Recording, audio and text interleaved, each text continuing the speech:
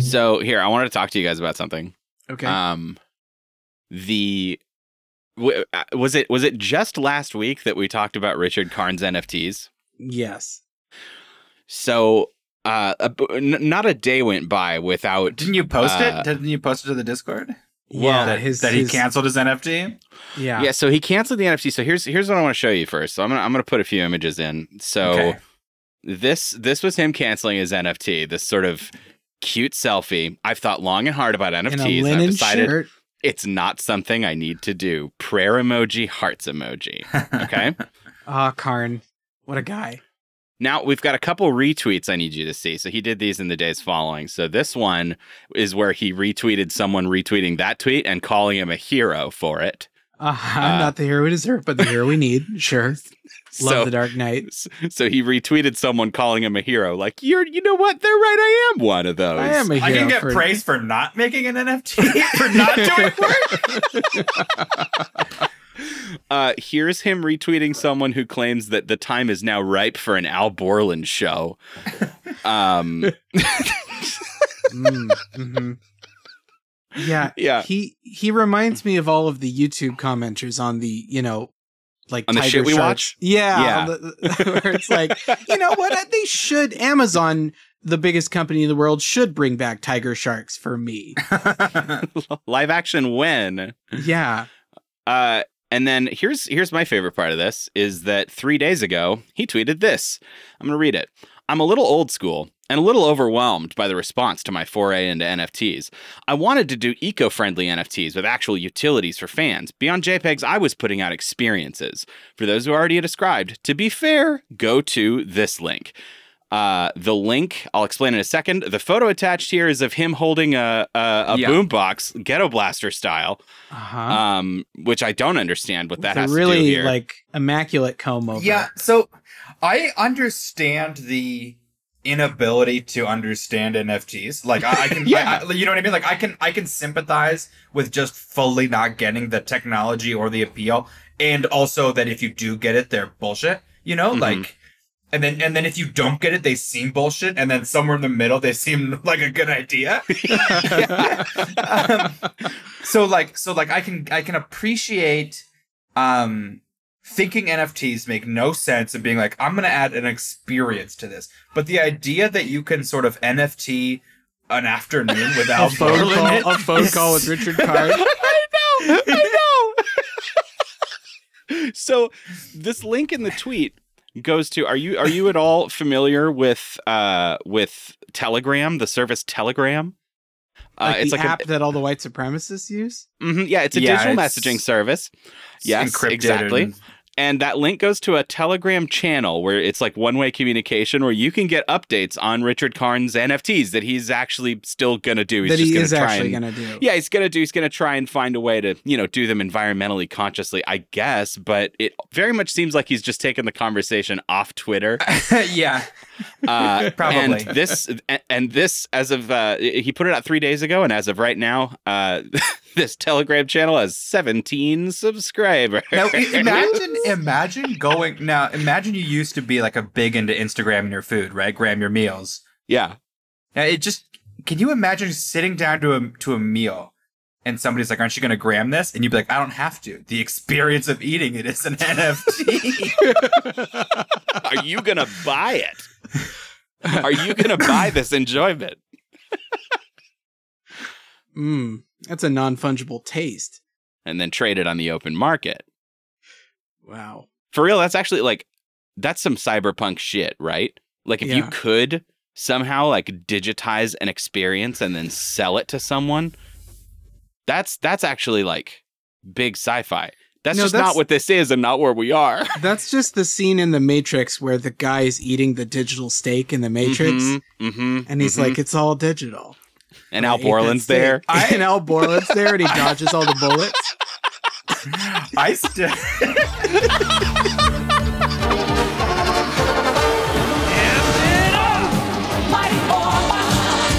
Alert my child magician!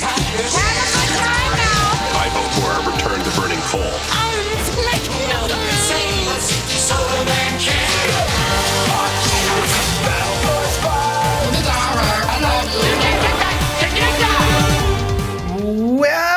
Welcome one and all. Welcome children and adults. Welcome babes and dudes and rock stars and everything in between that trinity.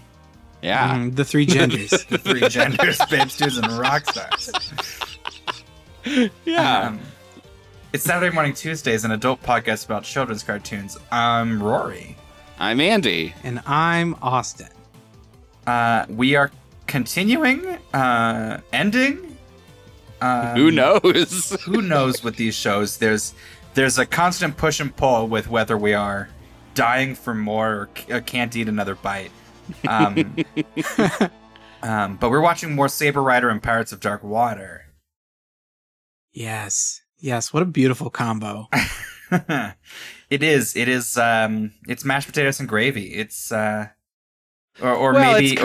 it's sweet and salty. Maybe it's a little bit of like two different things. I don't know. It's a bit odd. pair. I don't know. I guess that they pair. Like the sort of sour plum, the sort of umeboshi, salty, sour, unique. I hate this show and all the people on it. This has been another exciting week for me personally. I feel like these shows are revealing more of themselves, like delicious new inner layers, like getting closer to a friend, and then they tell you something exciting about themselves, and you're like, oh, that's so fun. And I feel like both these shows continue to do that for me. I don't know. I never know what you guys are going to like about Pirates of Dark Water, but I feel like it revealed a fun new layer for me this week that I was really enjoying. Yeah, I don't know where I'm at right now. I'm I took in the content, and then we'll kind of see what happens when I spit it back out like a bird. That's Austin code for I didn't prep and come up with thoughts before this podcast, and I'll find them out in the moment. Finished it right up to the minute before we hit record. Then I'm ready to get our toes wet on these. My toes. All right. Just as long as it's not in that dark water. Well, I think we might go to the dark water. I think we might go to Saber Rider. Well, certainly first, but the toes will be. The toe stuff will happen later. Listen to that, listeners. Toe stuff later. For now, let's dive right into Saber Rider.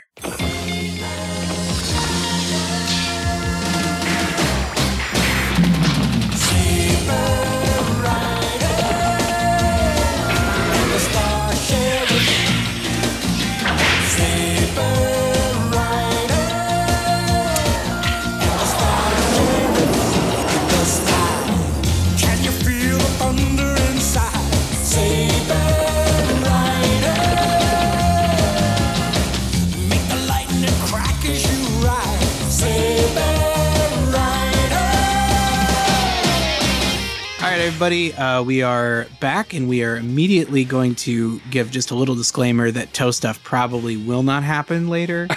I don't want to write too many checks that we can't cash, but don't count it out though. Yeah, but if you're into toe stuff, just don't get too excited that anything will happen. Still might. Don't put the socks on. Keep those socks off. That party sock stays halfway. Listen up. We are starting with Saber Rider, and we jumped ahead. We jumped a little bit ahead because we wanted to really kind of get into the meat of an episode of this show. So we found episode 20, The Legend of the Santa Fe Express.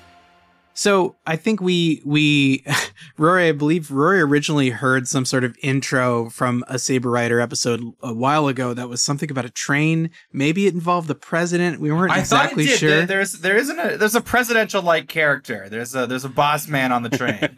Yeah.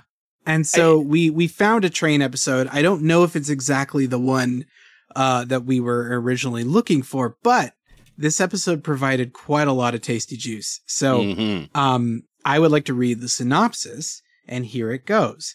April's Uncle Wade has been working as a double agent and has obtained plans to an Outrider facility where they are building new renegade units.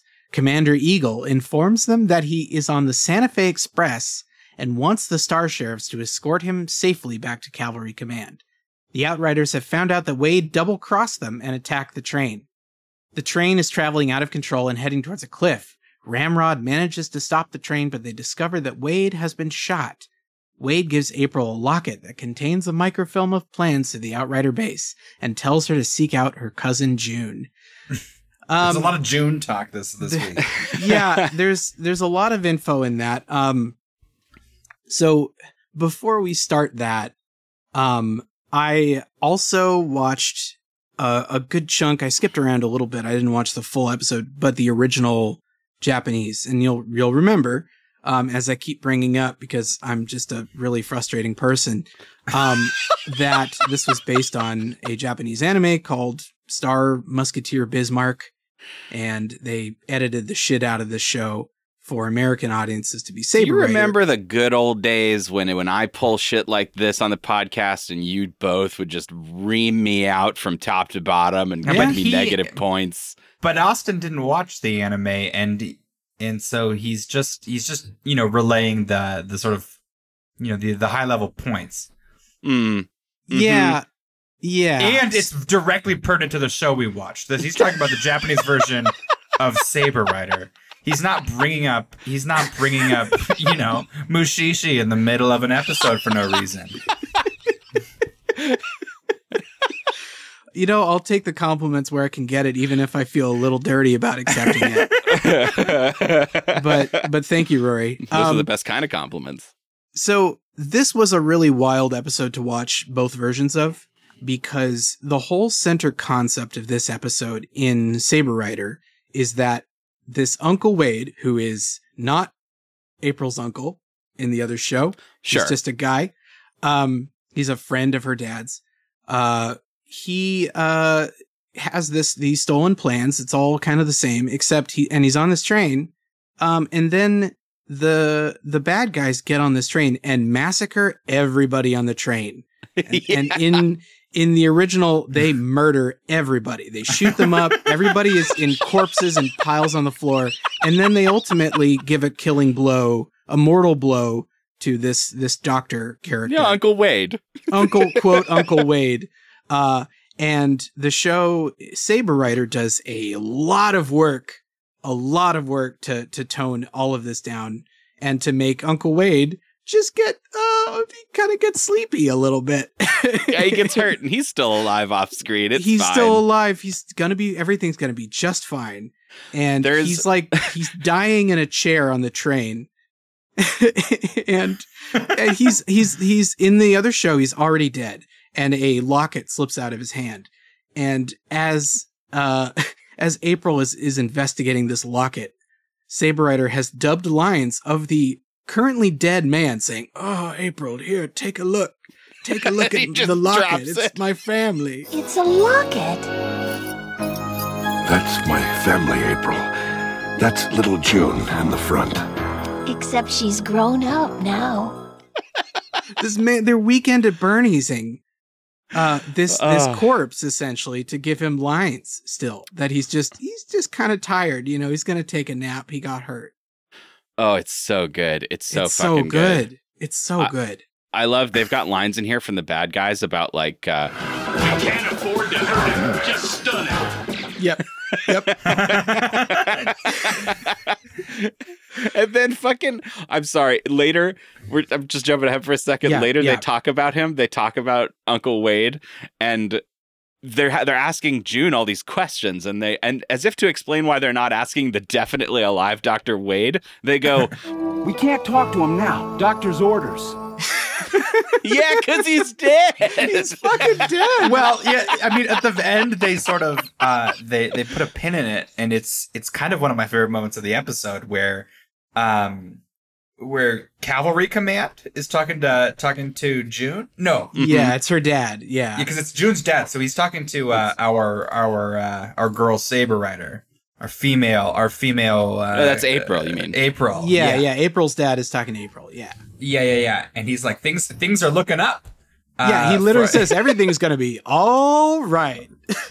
No, what he says is, don't tell anyone. Don't tell anyone, but I think everything's gonna turn out all right.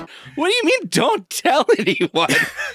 We can't disrupt the continuity in future episodes, so don't speak about him again. But Yeah. I think he's gonna be fine. Your Uncle Wade definitely is okay. He moved to a really nice farm upstate. Well, it's extra good because I think Austin. I didn't watch the scene, but I definitely saw that there's a scene at a graveyard. Yep. That's not in the Saber Rider. There's a whole episode. deeply emotional scene at a graveyard at the end of the episode. That is obviously all cut. But it, and it really ties things up really nicely. Like there's a whole running narrative in this whole episode in Japanese about fathers and daughters and like legacy and like being frustrated. So in Saber Rider, what you guys saw, and if you watch this on YouTube, fellow listeners, if you watch this, you will also see a sequence where April, at the beginning of the episode, April hops on her video chat with her daddy. She's FaceTiming her dad. Yeah, daddy. She always says daddy. Yeah, I know. I hate it. In her saddle unit, which is just her chair. But they got to make it cowboy, so it's a saddle unit. Yeah. And so she talks to in Saber Rider, she talks to her dad about like, Hi, Daddy, what's up? Has Cavalry Command gotten any more information on the location of that new Outrider hideout? We just received a transmission from one of our agents. I knew it. They're no match for us. We don't know the location yet. Our man has been working as a double agent. He's smuggling out the information. We will receive it sometime later today. We've been keeping our agent's identity a secret, but it's time for you to know, April. It's your Uncle Wade. Uncle Wade? It's been a dangerous mission for him. He's had to deal with the evil Outrider Commander Gatler. I want you and the other Star Sheriffs to meet his train and escort him safely to Cavalry Command. Sure, Daddy. Good luck. Wait, I wanted to ask you. The call ends prematurely, and April gets kind of mad that she didn't get to ask how Uncle Wade was doing. And all of that's completely different. It's actually a really amazing conversation. So in Japanese, she's talking to her dad about this friend of his who's doing the same thing. But then she's trying to ask him all of these questions. Her dad, she's like, hey, Dad, are you like losing weight? Are you like eating enough? Hope you're not drinking too much. Like, I know you're trying to like work on your body and yourself and your health. And he's like, April, this is like an official business communication. Like, this is not really the place to do that. So like, maybe like we'll talk about this later. And then she gets off the line. She's like, he didn't like ask how I was doing. I'm really kind of pissed about that. And then, Colt, the cowboy guy is like, yeah, in fact, it's actually super not safe to have, to put your daughter through this at all. Like to have your daughter like in danger, like maybe he doesn't actually care about you a whole lot. Oh, rude. Yeah. And then she's like, only I can criticize my own father. Thank you very much. And that whole sequence is completely lost. I know, and I really liked it. And then it ties back together with then June and her losing her father, him dying, and then at the end she like calls up her dad after the graveyard scene. She's like, I have to go and do this, and he like talks to her, and they have like a really nice little conversation, and then she dances about it, and they catch her, and it's really sweet. It's like it's a coherent narrative. Well, and it makes it kind of more like April's episode. Yeah, exactly. Yeah. And so we That's lose all of it. We lose all of it. Yeah. I mean, I think we still get a fun episode. Mm-hmm. But it's definitely like, I don't know, it's kind of weird, and it feels like two episodes together, right? I mean, like there's the train situation, and then like the second half is like a totally different thing where we're like with June and talking about like how unsafe she is and her being mad and all this other stuff. I don't know. I kind of expected the train nonsense to last way longer. Right. But yeah. And to describe again, this train is going through, and these, Outrider goons sort of do this really intense, like full scale ambush of the train and really really do just shoot up the place. And there's even a shot that sticks around because they cut quite a lot of the bullets actually going through people's chest, and them dying, but they do leave a scene in because they can't really cut around it of bodies on the floor with eyes wide open, in Saber Rider. And they do have a line there of like, Stun them! They'll be out for a while. The constant reiterating that nobody dies in Saber Rider is it's hilarious. It's hilarious. Yeah. I really do enjoy it. Did anyone else, when they were first watching this, because they when we first go to the train set piece, it shows Uncle Wade, and he looks so fucking suspicious. Like, did anyone else think he was going to be the villain? Like, I know we just talked about Uncle Wade, but like, they can look like anybody, right? I mean, that's the whole deal with these Outriders. They can pose as humans. And mostly they look like Draculas, though. Yeah, I'll give you. He looks like, he looks like a fully developed and like concept arted character, and so when you don't know what's going on, you're like, oh, there's just like there's a person drawn with a lot more care on this train. Yeah, right. But no, look at all the lines on this guy. I didn't really get villain vibes. They're definitely not a day player, right? Yeah. Featured ensemble. Yeah, it's like a character. It's like a when a famous character actor shows up on Law and Order. That's exactly what it's like. Oh, they definitely did it. Yeah. Yeah, when somebody's drawn like with so much more care than everybody else on the train. Yeah, big time. Oh, man. So again, he clearly takes a mortal blow, and they sort of take his, as he goes to sleep on the train.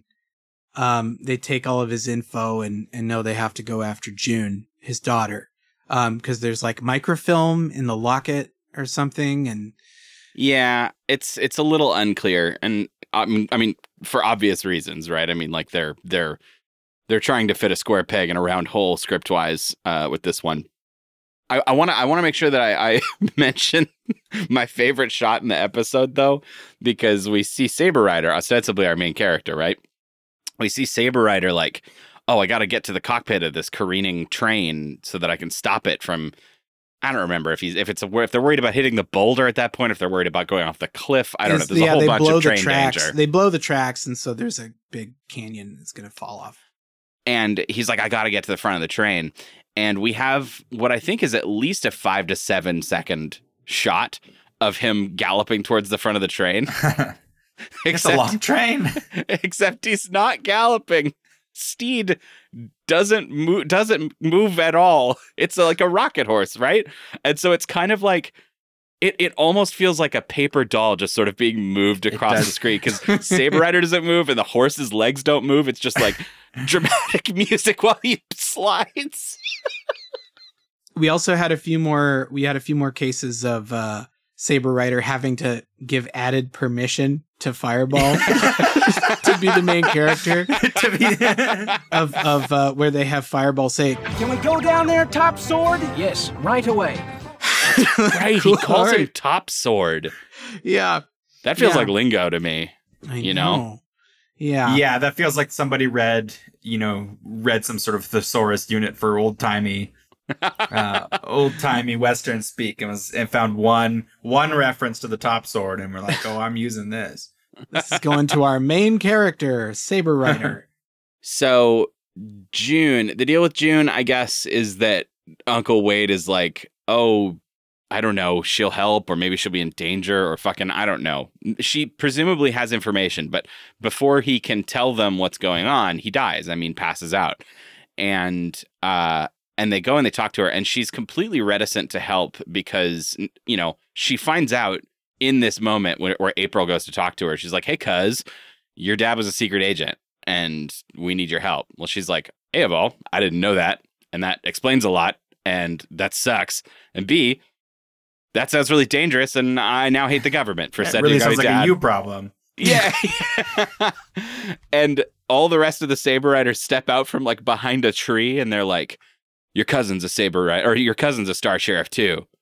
And so are we. And she's like, oh my God. And then they all talk about it. And she's still mad, but she's given the locket. April's like, look, he cared a lot about you. And, you know, he kept the microfilm right next to your picture or whatever. And this was really important to him. So we need your help. And she initially refuses and runs out.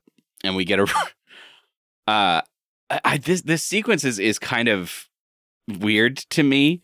I know in the Japanese, it doesn't make any sense when they're like, we need you to come on our mission and be around and get hurt. Yeah. It's so fucking weird. They're like, you're a target. And she's like, I'm going to go out anyway. And this is one of the very few moments that I like actually like watched in Japanese. And I know that like, there's an implication that she ran out, got sad and drunk, and she's stumbling around. And they're like, oh man, I'm worried that she's going to die. Yeah, exactly. Because her father's dead in the original. They're like, I'm worried she's going to get caught immediately. Their master plan is to have April, while in full armor, put June's clothes on and a June wig on over top of her mecha helmet. Yeah. Her Sentai helmet. Yeah, imagine a Power Ranger wearing a wig on top. And because you can just draw it as if it you know, isn't an obviously stupid idea. It works. Like you can just draw, right. You can, you know, it works perfectly. And it is kind of it's not a bad reveal when she sort of looks up from under the wig and it's, you know, got her like cracked. Yeah. Because they pepper her full of bullets and you're like, oh, this definitely didn't work. She's dead for sure. June died. but if you had to, if this was live action, you couldn't do that in a way that isn't obviously cartoonish. No, without having them look like a grotesque, like some sort of double goblin. Double goblin. It's like a weird, extra thick. Yeah. Yeah, they do keep the scene where June is straight up shot, but it's only because she doesn't actually get shot. She gets shot right in the locket, right? I mean, classic story. And the locket protects her from death. And that's when she relents and tells them the intel. But you know what that might be originally from? That might actually be from the Three Musketeers. I mean, It's so tropey that it's hard to give it credit without doing research, but it's definitely the oldest text I could think of off the top of my head. Where one of the Musketeers gets shot in his pocket Bible. Oh, sure. I think in the movie it's his cross. It bounces off a cross necklace, but that's obviously ludicrous. Yeah, I mean, so then the second, I mean, they tell them where to go, and that basically just triggers the end game of this episode. For both versions are pretty similar, where they fight a giant robot dinosaur, and that just sort of is nonsense. Yeah, I fully tuned combat out. Nonsense. Oh yeah, no, I started doing other work.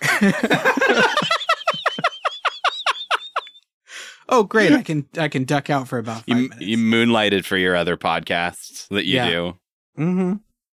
I guess there's one scene that I looked up at where their laser blasts the head off the dinosaur, like vaporized. That was surprising to me. Yeah. But otherwise, it's just constant, like a barrage of Macross missiles and chest lasers, just kind of nonstop. And delivering the goods for an 8-year-old. The 8-year-old who's been so upset with this wig drama finally tunes in to watch things explode. Uh-huh. And right. And yeah, I mean, we get to the end with that extremely confusing conversation where Daddy says, "Don't tell everyone, but your uncle's gonna be okay."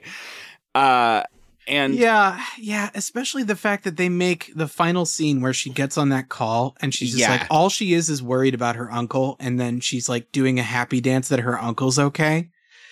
And to completely remove all of the sort of interesting like father-daughter connection there from that scene, completely stripped out, is so frustrating.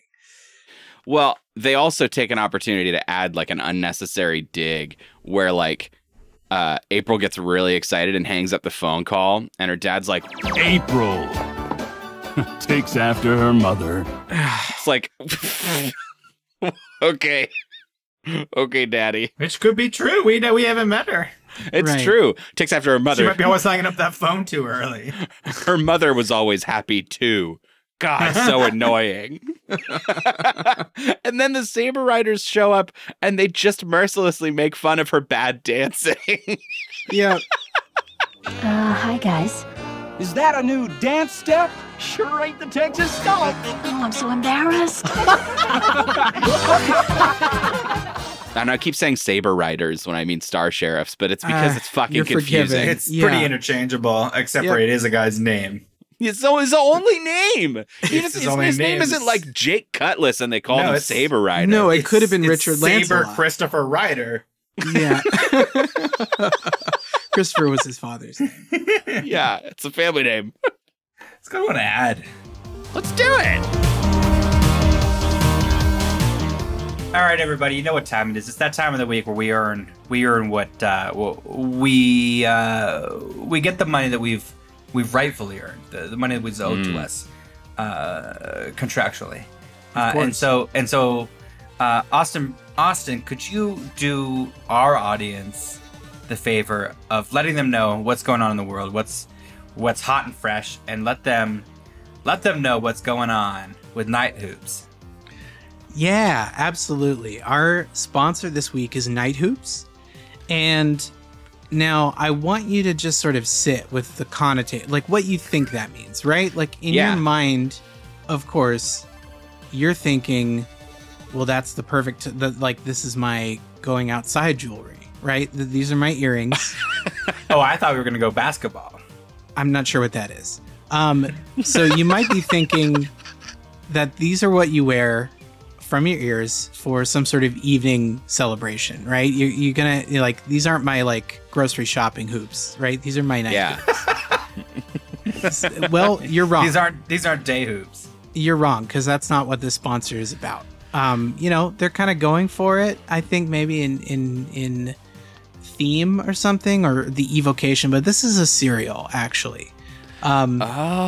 This is a cereal that you can only eat when you can't sleep, and it is at least 2 a.m. and you need to pour yourself a bowl of Night Hoops. And these little rings, contractually and sort of legally different from any sort of loop or ring cereal Or O's. or not an O. O's. Yeah, we cannot say that.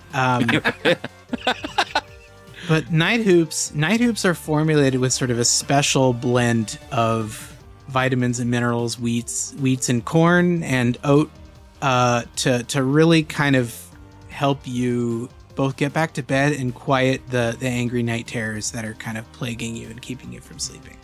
Now, what if I've never had any success in the past with traditional sleep aids? Is this going to be any different? Well, I think it is You mean like formulated your again. Gatorades or your Powerades? Yeah, exactly. Exactly. Yeah, or marital aids. Yeah. Coca-Cola Sleep Aid just doesn't do it for me Coca-Cola these Nights. days. Yeah, so this is actually, this has both melatonin in the like sugar crystals of the hoops.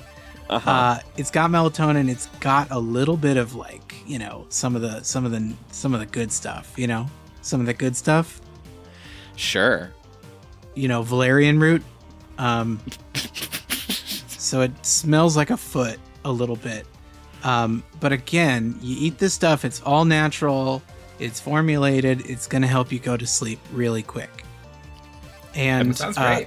yeah, I think it's a really good product. I think it's really important because you have those nights when you're very tired and you're just thinking, God, I wish I'm hungry because I didn't eat for a while. I haven't eaten for a while and it's keeping me up because I'm hungry. And so like I need to eat something. I'm a huge piece of shit.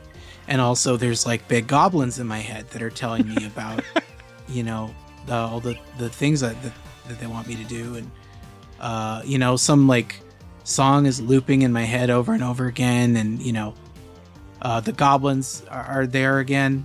And I just came really back. need to make... Yeah, they came back. They were gone for a second. The song came in and the goblins came back, you know. You know how it happens when it's 2 a.m. And so I just need something like Night Hoops to keep the goblins from coming back again. I bet it helps that you pour whiskey on it instead of milk, too. That's right. Yeah, you can use milk, but it's not recommended.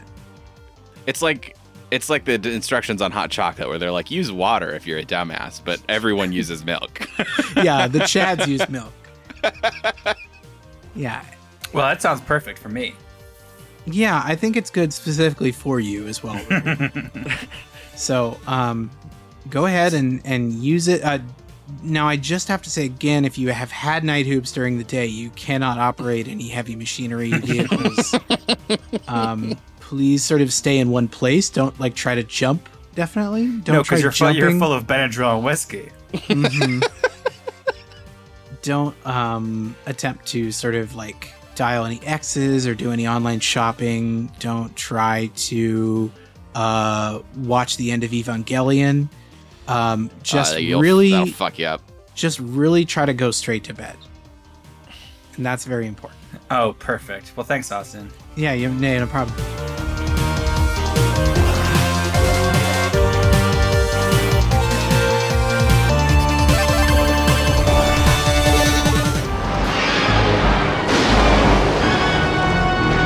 Alien world of Myr is being devoured by dark water. Only Ren, a young prince, can stop it by finding the lost 13 treasures of Wu.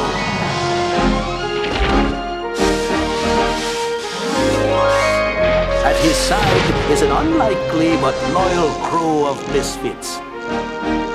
At his back, the evil pirate lord Blood, who will stop at nothing to get the treasures for himself. Okay, it's pirates time. It's time to grab your cutlass, grab your rapier. Did you use rapiers? I'm woefully out of my depth here with pirate talk, but it's pirate time. Episode 3 of the Dark Water Pirates. It's called Breakup. But no one breaks up romantically in this episode because no one's dating romantically. So here's not yet. Here's the synopsis. With both the compass and the first treasure stolen, Ren and company pursue the thieves, including Conk, to the island of Pandawa, home of the monkey birds. Not the pandas or anything. Yeah, the panda thing is an odd red herring that I didn't feel added anything to the episode. And it technically doesn't, it's not even a real red herring, but it does sound like they're trying to invoke something that is not present in the episode, doesn't it? Yeah. Yes. The island is in the midst of an uprising as Niddler's people seek to free themselves from the predations of slavers. Noi Jatat, there's slavery in this one. Yeah. Quite a lot of it. I kind of feel like this is a good formula for the Pirates of Darkwater show. This particular episode. I guess before we get into it, maybe this won't make as much sense, but I felt very much like this was a D&D session in a way where it's got D&D vibes. You come out the DM is planted you arrive at this place and there's little quest givers. Yeah. And there's around. an obvious side quest that has a plot hook to one of your party and they're really invested and the rest of your party's like, I don't know how much this should be how we spend our time compared to the big picture thing. Yeah. And some of us have work in the morning, Kevin.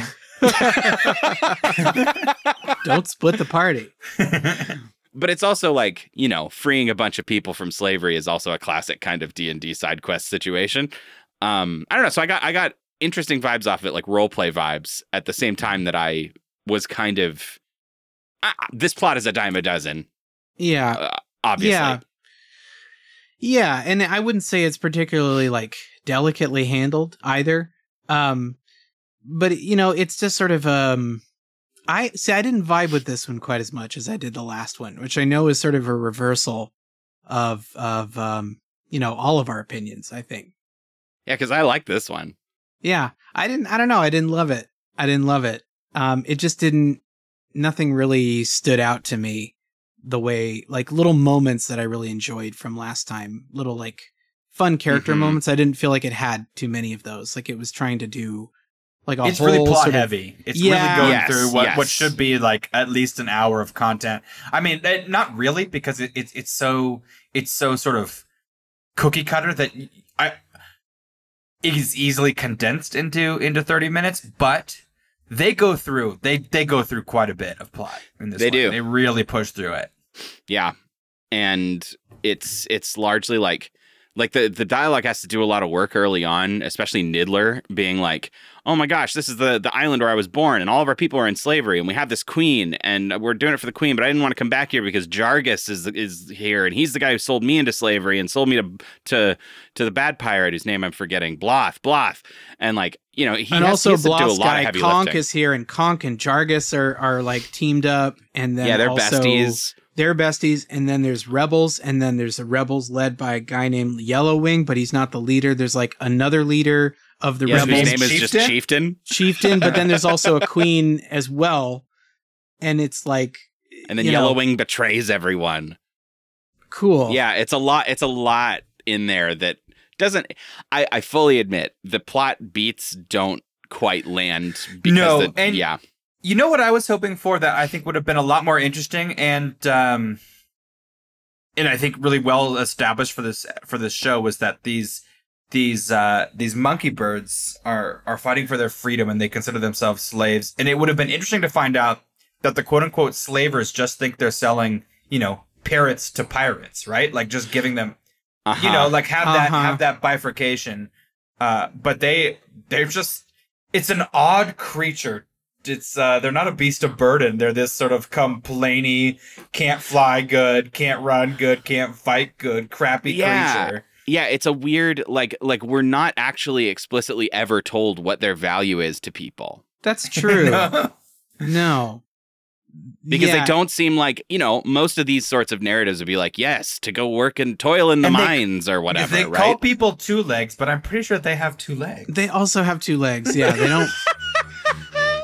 Yeah. Yeah, it's just because the plot decided that they're enslaved and there's no sort of... There is a nebulously non-human character who I don't think ever gets a name, but he's kind of like the slave trader. And I think he's voiced by Jim Cummings. And I think it's Jim Cummings sort of vaguely doing like an Asian accent for this guy. Yeah. And he is like a large toad man or a slimy slug man. And he's the first person to call someone two legs. And I was like, does he have four legs under this big robe? And we never see the number of legs he has, which adds to my confusion. Mm-hmm. Like he very well might have four legs, but I don't know. And also, are there non-humans that look like clearly we have the monkey birds, but like what other species are there on this planet? That did kind of make me interested. I was like, this guy's clearly not a human. Yeah, it just, to me, it drops the ball in a lot of ways. I think by biting off more than it can chew. You know, like we get some really like clear, different elements introduced in the other episodes that felt a little more clean. This is just like a lot happening. This episode, I think, if there's anything we could all maybe agree on, this episode totally taught me something new, which is a very fun way to eat mashed potatoes at a nice gathering, which is to smear it on your forearm and then lick it off. Oh, I thought it was butter. I don't know if it's butter or mashed. It's butter. It's squelched like mashed potatoes. It could easily have been arm butter, but it's in a dish already, if maybe on a plate, and these two dumb pirates ladle it onto their arms first, and then they lick it from their arm. Yeah, so maybe we don't have toe stuff, but maybe we've got arm food stuff. It just feels like they're trying to establish pirates are gross. Even though it's really not that kind of show where like it's pirates such a weird way like to do it. Nasty. No, it's so weird. They just do something nasty like eat their food off their arm. Arms are nature's plates. I don't really have anything to say on it. It's again, it's one of those things, you know, I mentioned before, like some parts of this feel like, you know, even though this is an American show, like that they've had to just script animation that they couldn't you know, change. This similarly feels like they just animated something because it was written and it couldn't be changed, right? Like somebody wrote Mm-hmm. You know, they eat mashed potatoes off each other's arms, off their own arms, like off all arms. They just Like a lick Mad Lib arms. screenplay. Yeah. And animators were just like, well, that's what the script says. Let's get busy. Yeah. Let's get horny. Let's get real horny. All with right, it. boss man. There's one thing that I do really enjoy. So we talked about there being like a divergence in like priorities on this island, that Ren feels the call to help liberate these monkey birds from slavery, and his compatriots Tula and Ayaz are like, you guys, the main plot is following Conk, and he's gonna leave this island soon, and we can't just be like around here just doing whatever because he's gonna leave and he's got our treasure, and so we should like follow him. You know, we should go. Like we should right go. now the number of treasures of rule we have is 0. Yeah, and they're also like, and by the way, you didn't hire like favor friends. We're money friends. Yeah, exactly. So far, we have still not made anything. And here's what I love is that, like, Ayaz, I expect that of Ayaz. Tula, I didn't. I love that Tula has positioned herself to sort of be the, I don't know, there's the trope that we keep seeing of the sort of mom girlfriend, you know? Who is the sort of expected love interest, but she's also, I don't know, sort of like the voice of reason. The voice of reason and saintly and pure or whatever. And she doesn't really, but Tula's just kind of a dirtbag. And I love that she's kind of a dirtbag. Like she does, you know, at times sort of come to her like, you know, we should help him. But Ayaz also does that too. Like she's not reaching any sort of like, she's not winning any awards in this episode, you know? Totally. Like, and I just really like that. Like in both episodes after episode 1, like she has stolen from stuff with like no remorse. She has like decided to leave the guy behind and not liberate the slaves. Like she's kind of just like a dirtbag. Yeah. Well, and you know what I think is also fun is that we're seeing, we saw another snippet earlier in this episode of her inspecting a document, like a hitherto unseen document with like what looked like maybe code words. Mm-hmm. And we don't really know what the hell's going on there. But it also definitely seems like she's got something shady in addition to like last week when she stole those maps. And don't you remember when he was like, I need you to tell me about those maps? And she's just like, no. No. And that's the end. It's just the end of that conversation. Yeah. Yeah. I'll tell you what I liked about this episode. And I think we have to find things on this podcast frequently that are like, in a vacuum or in a better show, this would be such a cool maneuver, and I appreciate it in its place, even though it's a cool maneuver pulled in probably a mediocre show. It is called Pirates of Dark Water, and we have now only glimpsed Dark Water for the first time 3 episodes in, and we still don't have an explanation about it. And I kind of dig that a lot because we see it now, like it's like seen and mentioned a couple times. So early on we see it, and Ayaz is like, wow, I've never seen Dark Water this far south, as it sort of like comes up out of nowhere and attacks a ship or something, like this just random patch of dark water, and they're like, oh, fuck that. And later, when there's a fight that breaks out, 3 bad guys fall into the water, and a patch of dark water comes up underneath them, like a horrible, like demonic bubble of dark water. Like magic hands come out of it and like drag them under to die underneath. Fuck. It is spooky. It's fucking terrifying. And like they're like, dark water again, and curse my eyes if there isn't more of it afloat than ever before. And like, I love that there's no explanation there, but that there's a clear like, oh shit, there's more dark water these days, like global warming or something. Like it's this thing that floats around, and it, but it like at some point becomes sentient and drowns you. But otherwise, it's just like an oil spill. It's like an angry oil spill waiting to get you. Right. And by description, angry oil spill does not like, you know, sell movie tickets, right? I mean, it's like by doing that old horror classic trope of like, you know, don't give us a lot. Let it sort of be spooky and mysterious. The alien and alien, you know, it's just like, let it sort of lurk and be, you know, spooky from the shadows. Is a well done technique. Yeah. I really appreciate it. I think it's fucking dope. And part of that also, I feel like I probably should remind us is that these first 5 episodes were at one point kind of a package deal to sort of like, Oh, sure.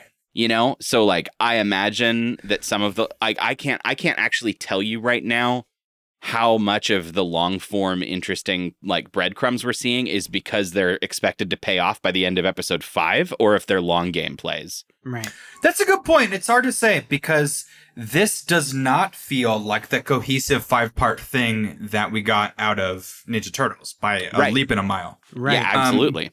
But you're right, though, that if you are just dropping this on one day, you don't have to pay off as much as if this is spread out over 5 weeks.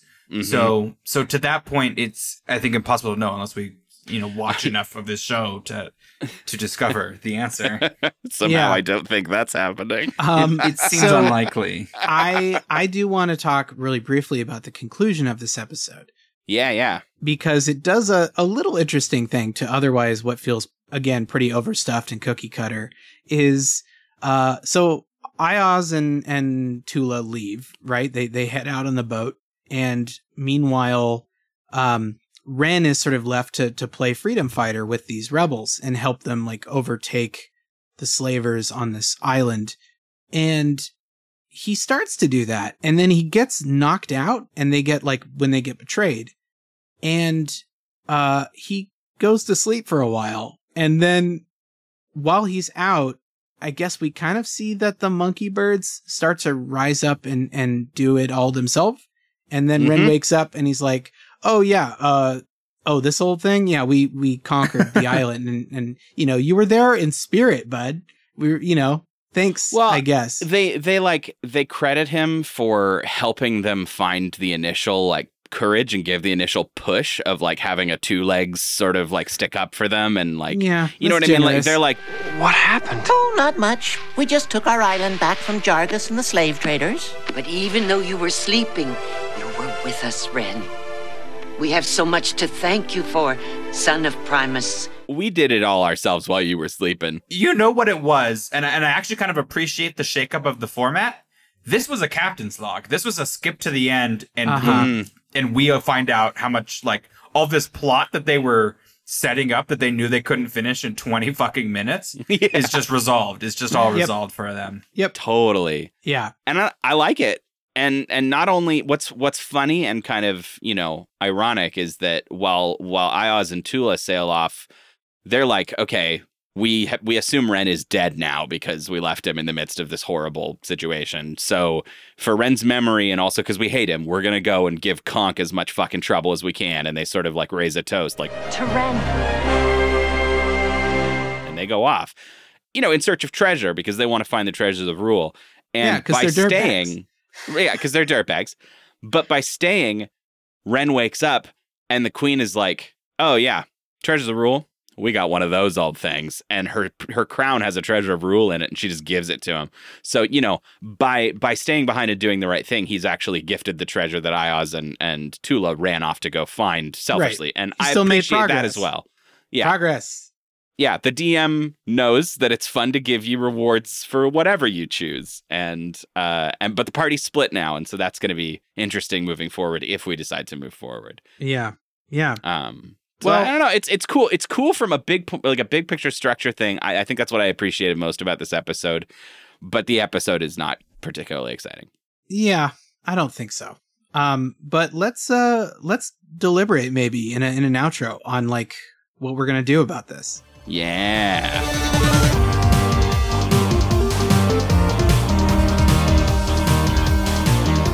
Guys, we've potentially come to a conclusion. I think we're gonna have a sausage talk that normally happens off air might just be happening on air this week. Yeah. Because I think we're all feeling pretty nebulous about where we're at. We didn't decide before going into this arc how many weeks we wanted to dedicate to it.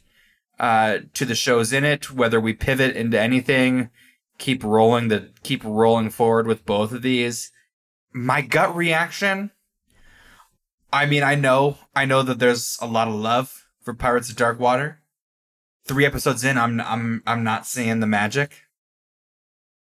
Yeah, I mean, part of me hurts because there is sort of a 5-episode package, but it's also like, I don't know if I really want to spend 2 more weeks with this show just to see the end of it. I mean, we could maybe like here, why don't live, I'll read the synopses of episode 4 and 5 to you, because I think we're probably going to cut it, right? So I'm feeling pretty cutty. So just so that we get the tiniest amount of closure, here's what happens in episodes 4 and 5. So in episode 4, Ren and Niddler are captured by Bloth. Ren meets Abagon, one of his father's most trusted captains, and learns the history behind the treasures of Rule. And then episode 5, Ren and his friends try to escape and regain the first treasure from Bloth. So it seems very much like there's, some time with our main villain, and probably Ayaz and Tuleb have a change of heart and come back to try and help him escape, and then they run off into the sunset, right? Nothing particularly earth-shattering. Sure. So here's what I'm wondering. Do we want to, if we were to do another week of this, I kind of would like to see it like season 2, Like, I would be curious to see what this show looks like, in a season. I would say on my end, that would be my vote if you guys both voted to keep the show and I had no other say in it. Yeah. I'm not curious about what's going on season 2. Like enough to do it. I would only want to see what's going on in the deep catalog if I was forced to watch more Pirates of Darkwater. Yeah. I mean, I'd be happy with one more sort of tag week where we just watched 2 episodes of Saber Rider. Yeah, Saber Rider. See, Saber Rider, I'm also conflicted about, because even with just watching this episode, I kind of feel like I reached a okay, I feel like I understand this show now. Mm-hmm. I feel like, well, the interesting thing though is if we were to keep doing it and we could do it sort of Japanese and an English comparison, because I'm finding that both the previous weeks, the context of what they changed and how they changed it has been very interesting. Yeah, it's deeply fascinating.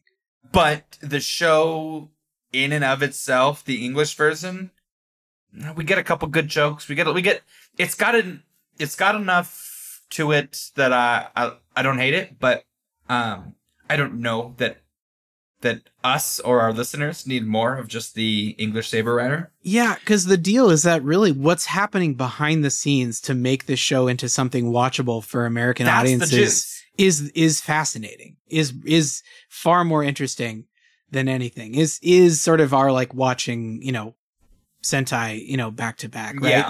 Like just a Power Rangers episode by itself is, at least torturous. They've made it, torturous, yes. But there's more discussion when you kind of introduce this like meta narrative of what the Americans did to goof around with it.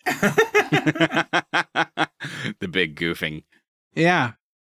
So where does this leave us? I think there's merit in maybe doing like a laser jump ahead in Pirates of Darkwater to kind of see what the show looks like.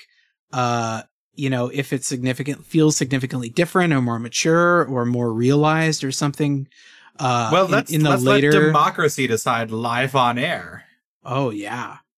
Is that a yay from you for one more week of Pirates in the future? That's from me. All right, that's a nay from Rory. Andy, you're the Randy Jackson this week. Andy y'all Dog. No, there's not. Speaking personally, if I was going to be hyperbolic about it, just diving ahead into late Pirates of Darkwater is just going to drive home how much it is sad that they never finished it again for me. But also, like, I don't know. You might find out it was never good. Well, you might lose that childhood memory. Yeah, that's also a worry. I'm not interested. What I was vibing with even a little bit was the like end over end interest of how they told a story week to week, and by jumping ahead, I lose that too. So I'm not interested. Yeah. All right, I know when to gracefully walk into the sunset. When to get hit on stun. And do we do anything left with Saber Rider? We could do a Patreon episode or a normal episode. I think there may be something else for Saber Rider. I think maybe if we all watch. Oh, sure. If we all watch both versions of an episode. Yeah, just find one and then maybe just have like one big discussion about it as a final week of what surely ended up being called Saber Pirates. Yeah. Because we couldn't come up with a better arc name. I think that's probably a good call. I also think that our current thought for this year's schedule, because we kind of liked how it worked out last year, and we want to make sure we have time to like work on things for Patreon, and also we all have other shit going on in our lives, is that we're going to be 3 weeks on, 1 week off for the foreseeable future for this podcast and probably for Infinite Backlog, which means that we probably won't be seeing you next Tuesday unless you're on Patreon and we put something fun out for you there. So there will probably be a break. So we have a little extra time to cook up something fun for a final week of Saber Pirates. Yeah. And you know what? You're really going to like it, whatever we do, because we like it when we have a little bit of time to get silly. And also fucking we never do anything on this show that we're not having a good time with. I think the second that we stop having a good time, we bail. And I think that's a strength. Yeah. So you're welcome. I think, well, we did give Greek shows a second week to, it was like we had a terrible time and we were like, they can't all be this bad. And we wiped the slate and we found 2 new shows about Greek gods or stuff. And was even they worse. were bad too. But I think that's the only true dud. Like, I mean, obviously listeners have a different experience because they don't watch the show, they listen to our show. And what we see can be bad and they can get something good out of it. So, but purely from the point of view that you were talking about, where it's like, did we watch something that was unenjoyable that we found not yielding any gold to discuss? I think that's the only failure that I can remember. Yep. Was Greek Week. Yeah. Because we even got something out of that Jim Carrey special. Oh, Jim Carrey was fun. They were hard, but that was a tough week. Oh, well, all right, buds. Well, we've had a good time. We've lived, we've laughed. Not necessarily in that order. On the wall. Nothing else on that wall scroll that it tells us to do. Right. So we'll go ahead and see you in a couple Tuesdays.